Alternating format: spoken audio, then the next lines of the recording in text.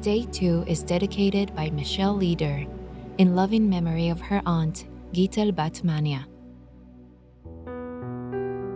Day 2, How We Are Judged. We often make the mistake in our religious lives of thinking that unless we do everything perfectly, well, we'd better just not do anything at all. After all, we think, why be a hypocrite? If you attended one of my classes, let's say Jewish values for Jewish kids, you would hear me mention that you should never punish your children in a state of anger. Now, suppose that I invite you to my house the Friday night following that class. You come to enjoy a nice Shabbat meal, but during the course of the evening, my children, well, they really begin to act up. Yes, even the rabbi's children misbehave. I try to patiently discipline them, distract them, bribe them, but after a while, I lose my temper. In anger, I punish them. I send them to their rooms for life. On the way home, you say to yourself, Lori is such a hypocrite. Just this week, she taught us that you should never punish out of anger, and tonight, she did just that. Am I a hypocrite? Hypocrites say something and they don't put it into action because they never believed it in the first place. When I said that you shouldn't punish when you're angry, I believed it. The fact that I lost my temper on Friday night does not make me a hypocrite. It makes me a human being. A human being who is trying to live my beliefs as well as I can. If I make a mistake raising my kids, do I say, oh no, I lost my temper. I guess I'd better give them to the neighbor to raise? No. I calm down, I try to smooth things over, and I start again. If you're on a diet and you sneak a donut, is it right to say, well, I might as well eat the whole box? Definitely not. Yet when it comes to Judaism, we often say that if I can't do it at all, I might as well not do any of it.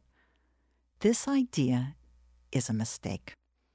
Every mitzvah that we do, every recognition of God is forever, even if we err the second before and the second after.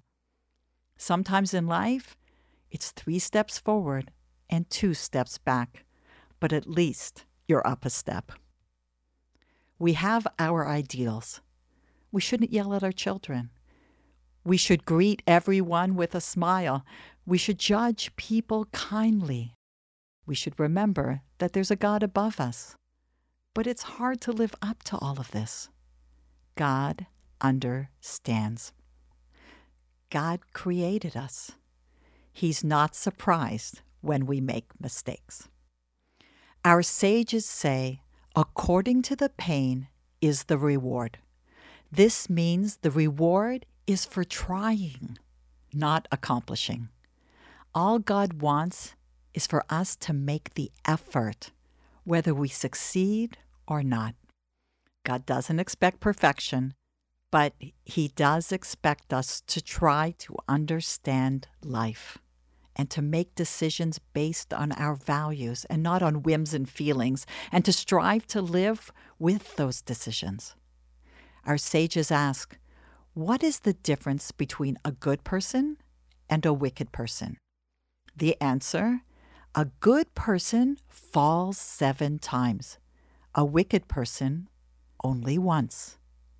A good person falls and gets back up again and again and again. But a wicked person falls and never gets up. Making mistakes cannot be avoided. What we learn from those mistakes and how we live our lives after is the true test of every human being. You loved the person who passed away, but like every person, they made mistakes in life. How did your loved one react when they made mistakes? Did they learn from it? Does a particular incident stand out in your mind?